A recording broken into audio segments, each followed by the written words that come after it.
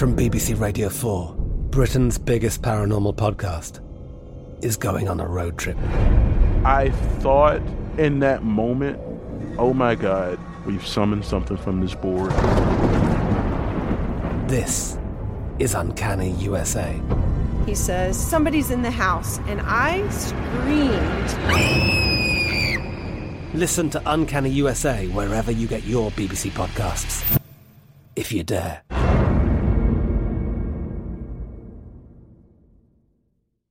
When you buy Kroger brand products, you feel like you're winning.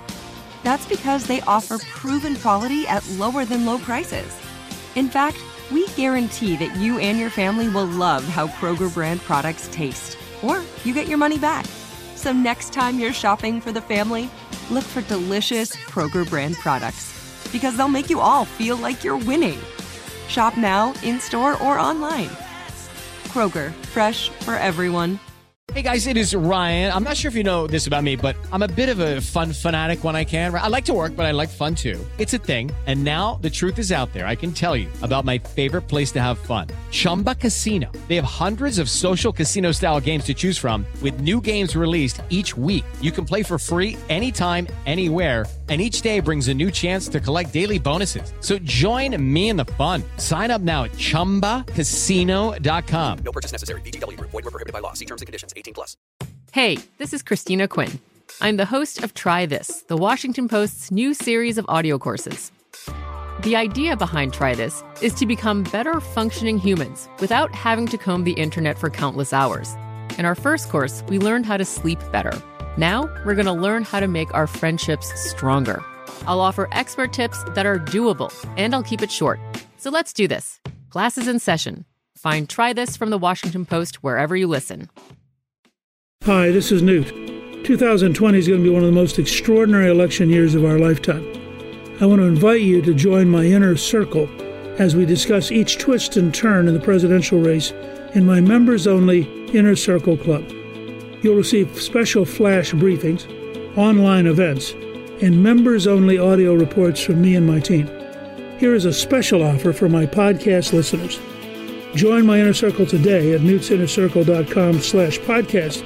And if you sign up for a 1 or 2 year membership, you'll get 10% off your membership price and a VIP Fast Pass to my live events. Join my Inner Circle today at newtsinnercircle.com/podcast.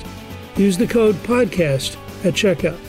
Sign up today at newtsinnercircle.com/podcast and use the code PODCAST. Hurry, this offer expires February 14th.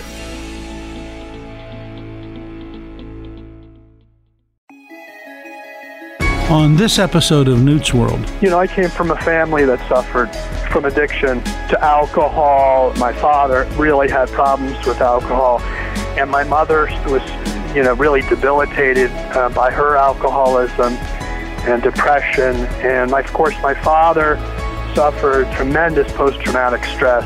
There's no one who would better fit a candidate for suffering from PTSD than my late father after he witnessed his brothers being shot, killed. The fact of the matter is my family was very emotionally impacted and psychologically impacted by everything that happened. And my brother and sister and I grew up in that house where all of that was going on.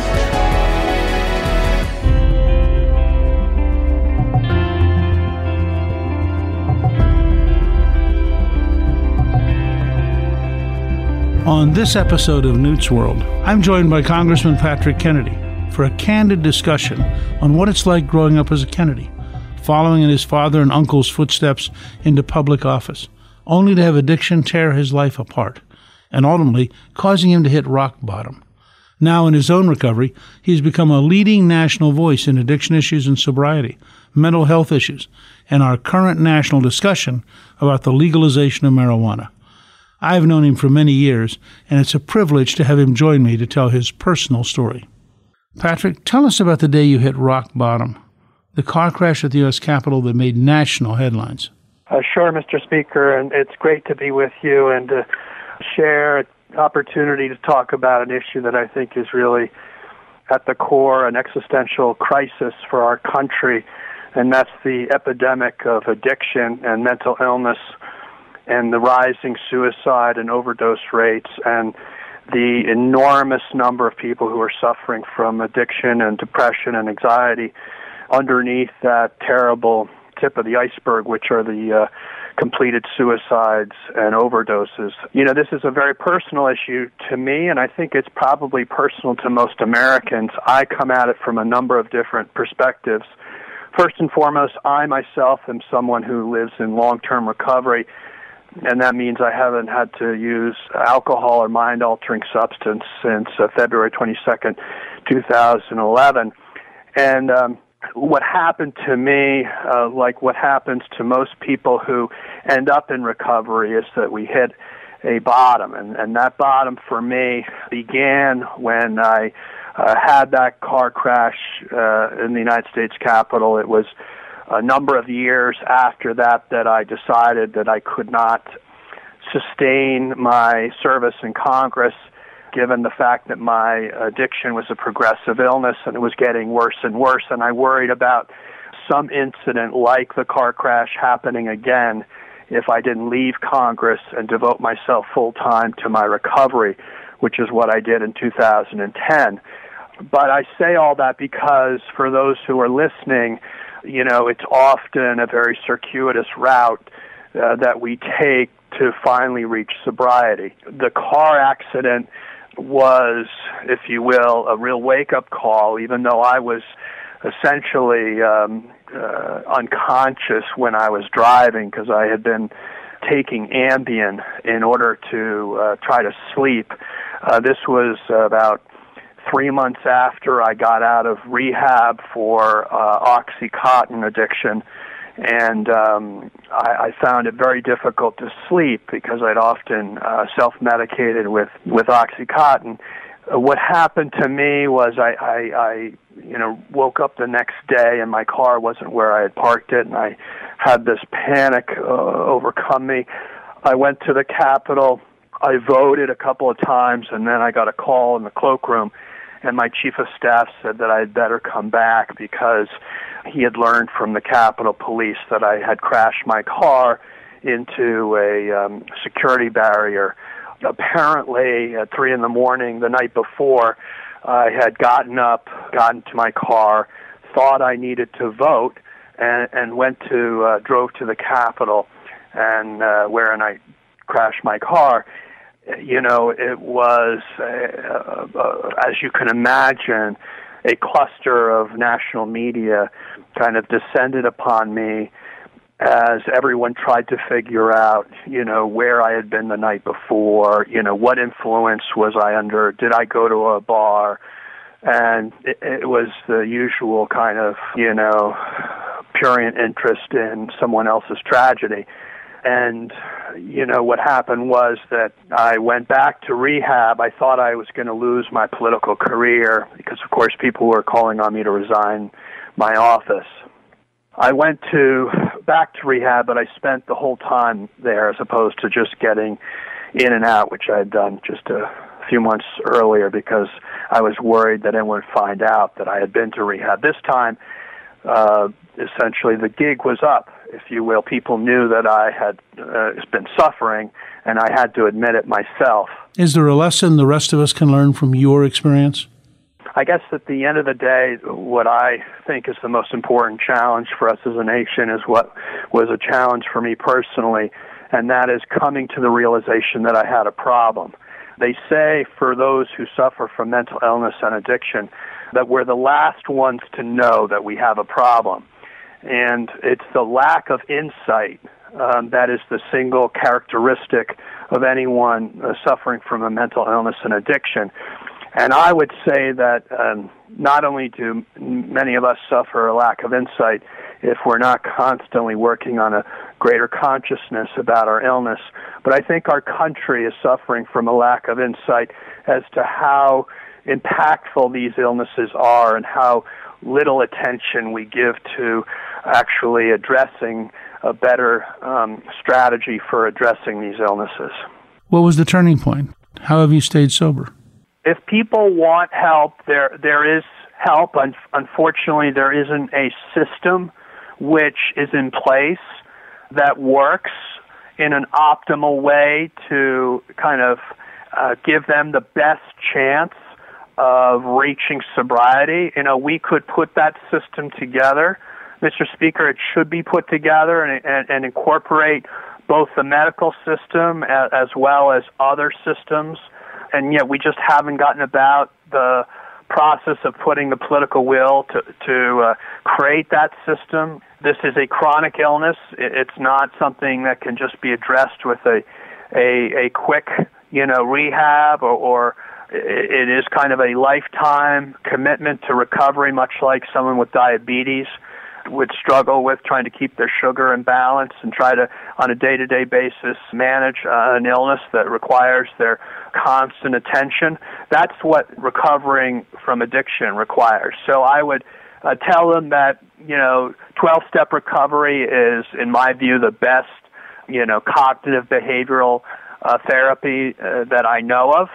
And I have pretty much surveyed every type of treatment and therapy that there is in this country. Personally, I've kind of been on this Lewis and Clark voyage myself through every type of rehab and inpatient and outpatient and psychiatric treatment that there is. So I know of what I speak, and that is that there's, at the end of the day, nothing that works better than being in recovery with your peers, because the best way to achieve lasting sobriety is to build a network of support.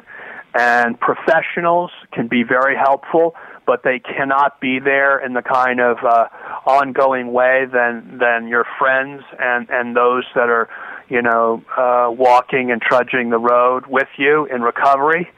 So I would encourage them to find recovery through the 12-step programs, which are available to all, and frankly are working miracles every single day all across this country and all across the world.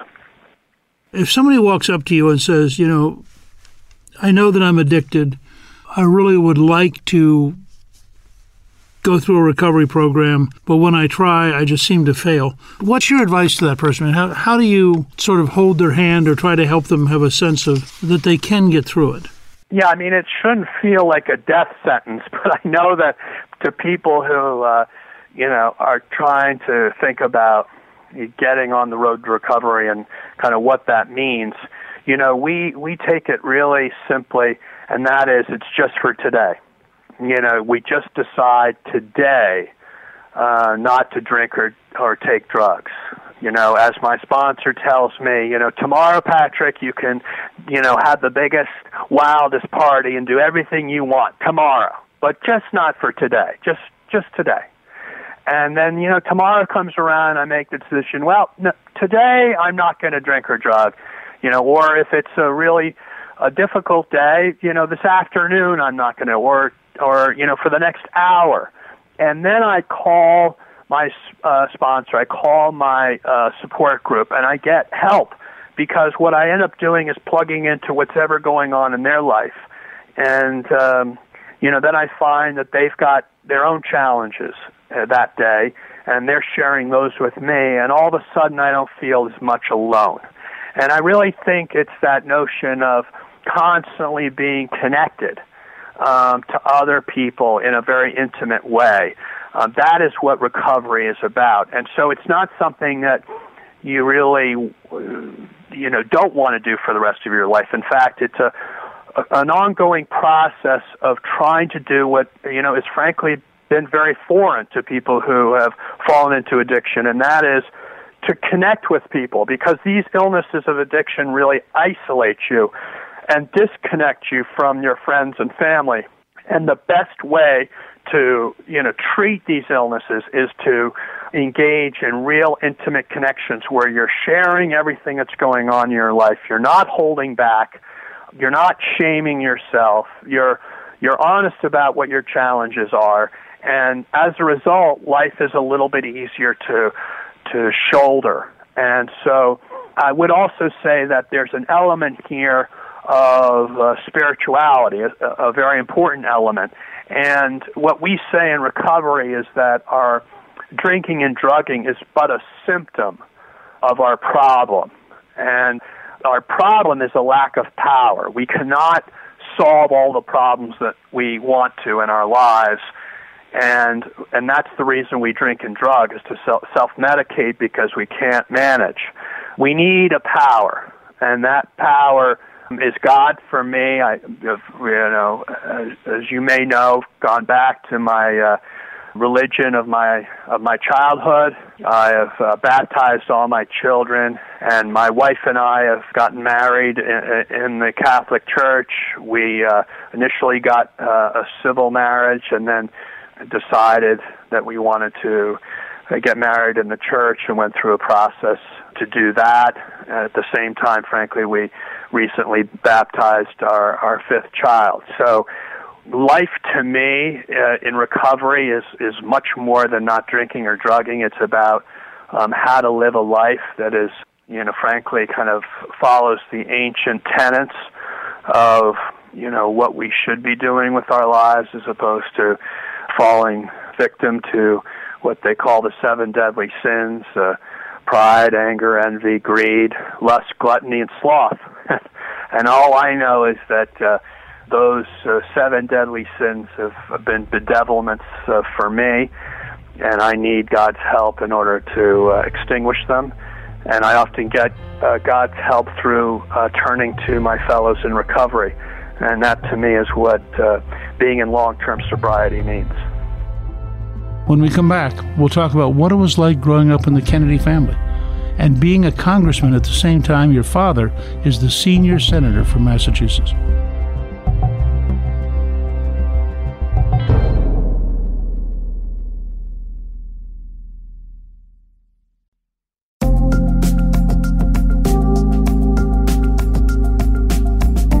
I think one of your amazing accomplishments during your service in Congress was getting the Mental Health Parity and Addiction Equity Act of 2008 signed into law.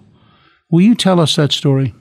Well, as you know, Mr. Speaker, at the time that I had come back from rehab, I was still the main sponsor of the Mental Health Parity and Addiction Equity Act, which basically said that insurance companies couldn't treat illnesses of the brain any differently than they reimbursed for other illnesses of the body. And it seems so rational and obvious, but as you mentioned, it's not an easy prospect when we are living in this nation with so much denial about the fact that these are real illnesses, and that all that we've learned from neuroscience, we've actually known intuitively for years, and that is that these are real, they're physical, they're debilitating, and they're deadly. So the irony of all ironies is I won my next election, and it was the following session that we passed the parity bill.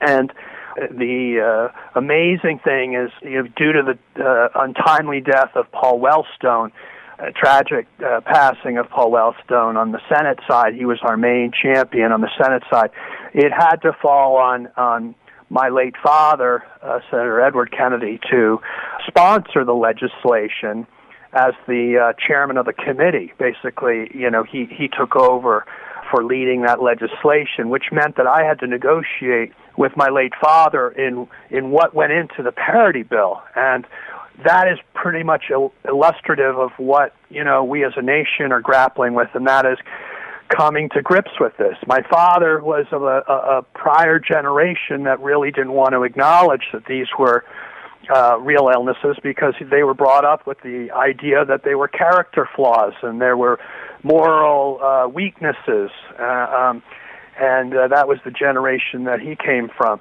So he was, needless to say, very distraught and upset with me for a good part of my life while I was suffering from these illnesses, and he really just thought I needed a good swift kick in the ass, which in some respects I probably needed. But that was the attitude that he had as to how to treat these illnesses, and that it was really stern and disciplined way. And frankly, our country does it the same way. We arrest people, we incarcerate people, we punish people for their illnesses. So I had to negotiate with my father, and the Senate bill did not include addiction and depression and anxiety and post-traumatic stress. it only included what they called biologically based disorders. So that was kind of the classic fight in this country, is what is a real mental illness. So needless to say, he did help me pass the House bill, which was the more expansive version of the parity law, and that happened because he asked his friend Chris Dodd to help me, and Chris wrote the whole TARP bill into our HR 1424, and that was the Mental Health Parity and Addiction Equity Act, which means that, Mr. Speaker, I'm the sponsor not only of the parity law, but technically speaking, I'm the sponsor of the largest federal bailout of our nation's banks in our country's history, just to show people how this bill did not pass because there was some great outcry from the American public that, they wanted their friends and family members to no longer be discriminated against. It happened because it was in the Senate, and it was Chris Dodd was my dad's friend, and my dad was really dying at the time, and my dad had asked Chris to help him with this, get my bill off the desk. And Chris, of course, just happened at the same time to be facing this economic crisis that hit this country with the banking collapse. And what he decided to do was take that whole bailout of our banks and put that whole legislation into HR 1424 in order to get our bill to pass. And of course, you can't make it up. That's how it passed. And again, the paradox is that bill was meant to stop our country from going into another great financial depression, like we saw in the 30s. And the underlying bill mandated treatment of depression for Americans. Patrick, we go back many years. People often are surprised because Washington is seen as such a partisan place. I have to ask you, on our side of the aisle, we always saw your dad as a really tough negotiator who was very determined, often pleasant, but very firm in what he wanted. What was your experience trying to negotiate with him? I would think there are a lot of cross pressures when you both represent the House, but you're also his son. Yes, so the other perspective that I didn't talk about when I introduced the subject of my suffering from addiction was that, I came from a family that suffered from addiction to alcohol.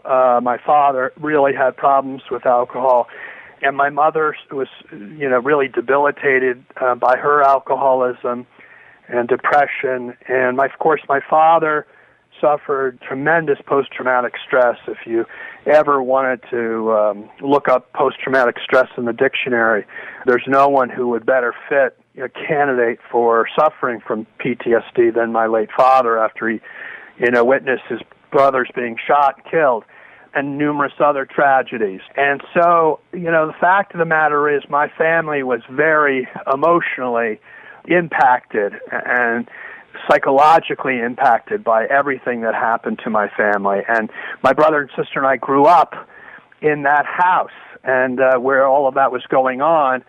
And I think that really had an impact on our own mental health. I think it's a genetic illness. Personally, I think the depression that my mother suffered from, her mother suffered from, her mother died at 61 and wasn't found for a week in her single-room apartment in Cocoa Beach, Florida. And that is frankly emblematic of anybody who suffers from an alcoholic death. They're often alone because these illnesses isolate people. My mother suffered from that. My aunt, Candy, my mother's sister, suffered from it. All but one of her children suffered from it, as did my brother and sister and I. Just as an individual has to come to grips with whether it's an addiction or it's a mental illness, we as a country now have such depth of problems with both addiction and with untreated or inappropriately treated mental illness that we almost need a national coming to grips parallel to what an individual has to do. I mean, I think that's a very interesting insight on your part to frame it that way. And I know you've been a tremendous advocate for making sure that we deal with mental health parity as a part of this. And you want to just for a minute share with all of us the struggle you had to get people to understand that mental health is integral to your health And to have a system which is only dealing with the physical side is to have a system which is utterly inadequate for the reality of how humans function. Frankly, I traveled the country. I've spoken about this and the need for insurance companies to reimburse for these illnesses.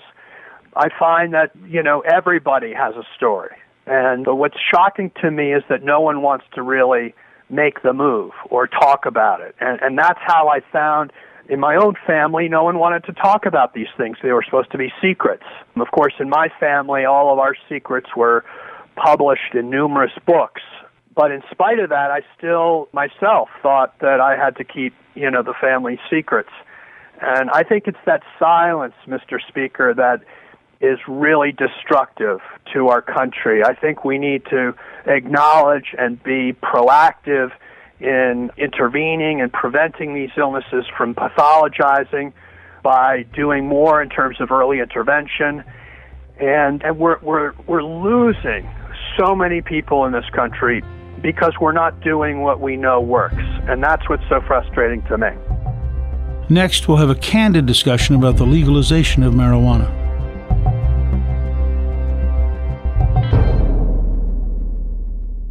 An unfairly discharged Marine with a dark secret. A brilliant intelligence officer recovering from tragedy. This unlikely pair are brought together to stop a deadly Russian plot against the heart of the American system. Number 1, New York Times best-selling authors Newt Gingrich and Pete Early return with a new series filled with action and intrigue that captures the tensions and divides of America and the world today. Collusion, a novel by Newt Gingrich. Available on Amazon.com and Audible now.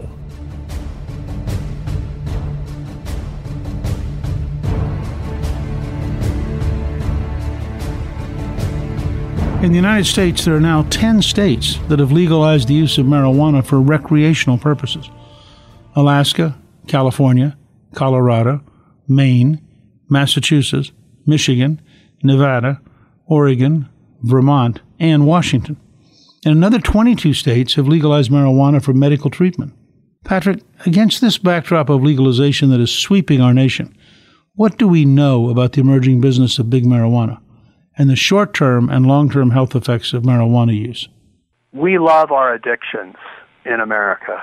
We love our addictions. I live not too far from Atlantic City. I mean, it's everywhere. And we as a nation are suffering enormous and epidemic rates of addiction just overall. It's just a question of this will not be a solution to trying to stop future addiction. If we were to end this idea that it's okay to commercialize this new addictive drug, but it's just doing what we can to stop the pipeline of people that are going to fall into addiction because they're lulled into this false sense that, marijuana is really not that addictive and that it's not going to be a gateway and lead to other addictive substances and to a life that will really be disabled because of the fact that they're dependent on using marijuana to solve their depression or their anxiety or whatever it might be, because everyone's telling them that it's medical and it's okay and there's no problem with it.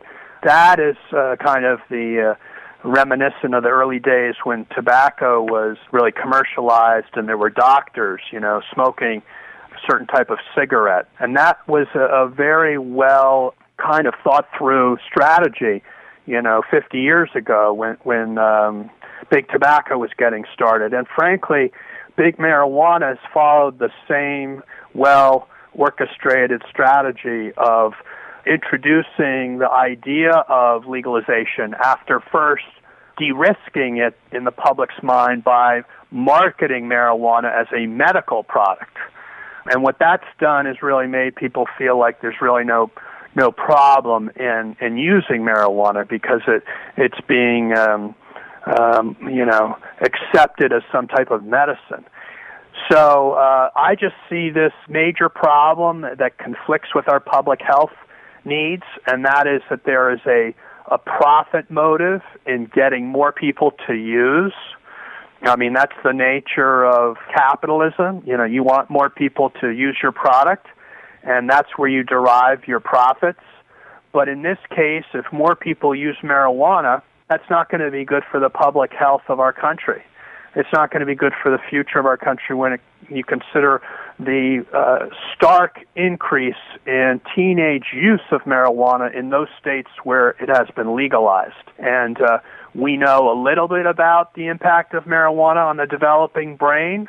We don't know enough, but I'd hate to think that our intuition and our gut is wrong when it says that we will pay a heavy price by waiting for another 20 years to find out whether we knew intuitively what was going to happen, and that is that this was not going to be good for young people and that it was going to lead to a lot of disability, and, you know, that we had a chance to stop it early on, but we didn't do it, even though our common sense told us that it was something that we should do. I'd like to talk about the states where marijuana has been legalized. Can you talk about their ineffectiveness to properly regulate the industry? Marijuana obviously is building and amassing more and more power as the market for selling marijuana grows and grows because of legalized marijuana in the various states. And just like other powerful industries, when you amass great wealth in a given industry, that wealth can be put to use, for stifling kind of regulations that would otherwise impede the making of additional money. You know, we are really seeing the impact of a huge lobby effort by big marijuana in these states to allow for the commercialization of products that are, like I said, elixirs, which are drinks where THC is infused, edibles, which are all kinds of foods which THC is infused into, as well as the kind of vaping products. I mean, for anybody over 40, they just don't know what the new marijuana that we're talking about really is all about. And I just am concerned that we're going to wake up, and we're going to wonder how in the world do we let this happen, especially after having learned our lessons from the over-marketing of OxyContin by Purdue Pharma. And everybody is so outraged by that. The more and more they learn about how Purdue Pharma really influenced CMS to change their regulatory oversight to really make pain and the indicator of pain one of the real indicators for the prescribing of OxyContin. And so essentially the money was so big that it was influencing the American Medical Association, American Hospital Association, it was CMS. It was having a very destructive influence. And I use that as a kind of metaphor for what is going to happen with marijuana. It's going to have a lot of money, and that money is going to have a very pernicious and destructive impact in the public policy that's developed to kind of in concert with the legalization insofar as regulation is concerned, and that public health element is just not going to be taken into account. What's your reaction to the whole wave of legalizing and normalizing marijuana? To what extent are we, in effect, doing something logical, and to what extent are we, in fact, opening the door to what a generation from now people will look back on as a major mistake? I, know of how much you have done in the area of criminal justice reform, and I want to once again, say to you that there is all the indicators show that this has not been the panacea for arrests amongst the minority community, the drug arrests. We are seeing in Colorado between 2012 and 2014, the percentage of Hispanic and African American arrests for teens under 18 increased by 29% and 58% respectively, while white youth decreased in arrests by 8%. That's pretty stark comparison, and that shows that even with legalization, we're not addressing the societal problem of the disproportionate number of arrests amongst minority populations. So anyone who thinks that this pot industry is going to be good for social justice, they're ignoring the fact that most pot shops are in minority neighborhoods as opposed to white neighborhoods who want nothing to do with it. And that's really because we've seen the same with alcohol. There are more liquor stores in minority neighborhoods than white neighborhoods, and that really is the reason why the NAACP of Detroit, the largest branch of the NAACP in the country, has come out against the legalization of marijuana in Michigan. That's why places like Compton, California, have rejected pot shops in their neighborhood, because minority community knows that this is not good for the public health and for their community. And anybody who's out there thinking they're on some social justice crusade by supporting legalization is just ignorant of what the real facts are. Next, when you've been through what Patrick Kennedy's been through, how do you fill the hole in the soul?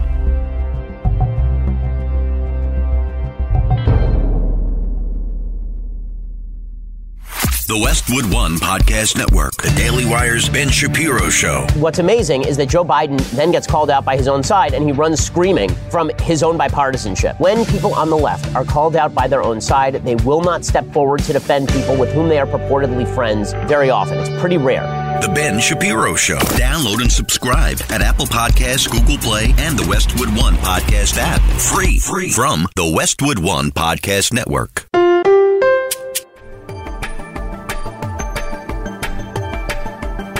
Well, and I can testify that you have a beautiful family and just a wonderful children, and in that sense, that there has to be a great deal of joy in your life, which I think is an important thing for people to realize. It's not like you're grimly getting up every morning and saying, "Well, I'm not going to do drugs today." You're also getting up every day surrounded by your kids and surrounded with your wife and doing positive things. I mean, I've been on the road with you when you've had a tremendous impact on audiences, so that you have a life that in many ways is remarkably fulfilling at this stage. Thank you, Mr. Speaker. It fills the hole in the soul. It really does. I've been blessed to find a purpose in my life, and I thought my purpose was higher office, and I thought that would somehow fill that hole in my soul. And I was driven out of office really because of my inability to try to solve my addiction problem by myself. And God had bigger plans for me, because after I left Congress, I was able to get married and have 5 children. And fortunately, I'm trying to every day break the cycle in my family of not exposing them to alcohol and drugs. And I'm fortunate to say that none of them have ever seen me intoxicated. And I'm blessed to be able to say that. I think it means a lot to America to have you remain a public figure, to have you remain in the middle of this kind of advocacy. And I can tell our audience, based on my being with you around the country, that you do have a real impact, and that people leave having had their minds changed and having a whole new range of thoughts. So I just want to thank you as a fellow citizen for your continued activism and your continued involvement. Well, I appreciate that, Mr. Speaker, and I've really enjoyed being able to work with you and to learn from you and to see the impact that you continue to have across the country, especially on how to improve our healthcare system and the delivery of healthcare in this country in a more accessible and affordable way. His personal story of his struggles with addiction and recovery are representative of what many Americans are facing today. As we consider the legalization of marijuana across the country, we ought to remember his story and really consider what don't we know about the effects of long-term marijuana use. Thanks for listening.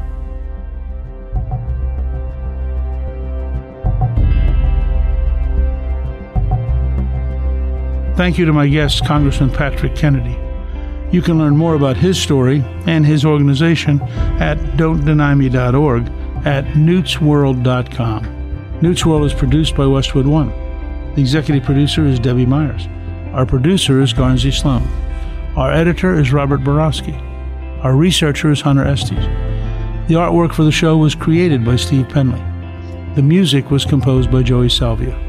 Special thanks to the team at Gingrich 360 and Westwood One's Tim Sabian and Robert Mathers. Please subscribe to Newt's World on Apple Podcasts, Spotify, Google Play, or wherever you get entertaining podcasts. On the next episode of Newt's World, our Immortals series continues with Julius Caesar, a legendary leader who still impacts our lives today. I'm Newt Gingrich. This is Newt's World.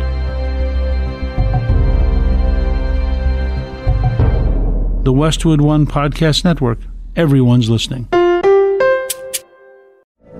From BBC Radio 4, Britain's biggest paranormal podcast is going on a road trip. I thought in that moment, oh my God, we've summoned something from this board. This is Uncanny USA. He says, somebody's in the house, and I screamed. Listen to Uncanny USA wherever you get your BBC podcasts, if you dare.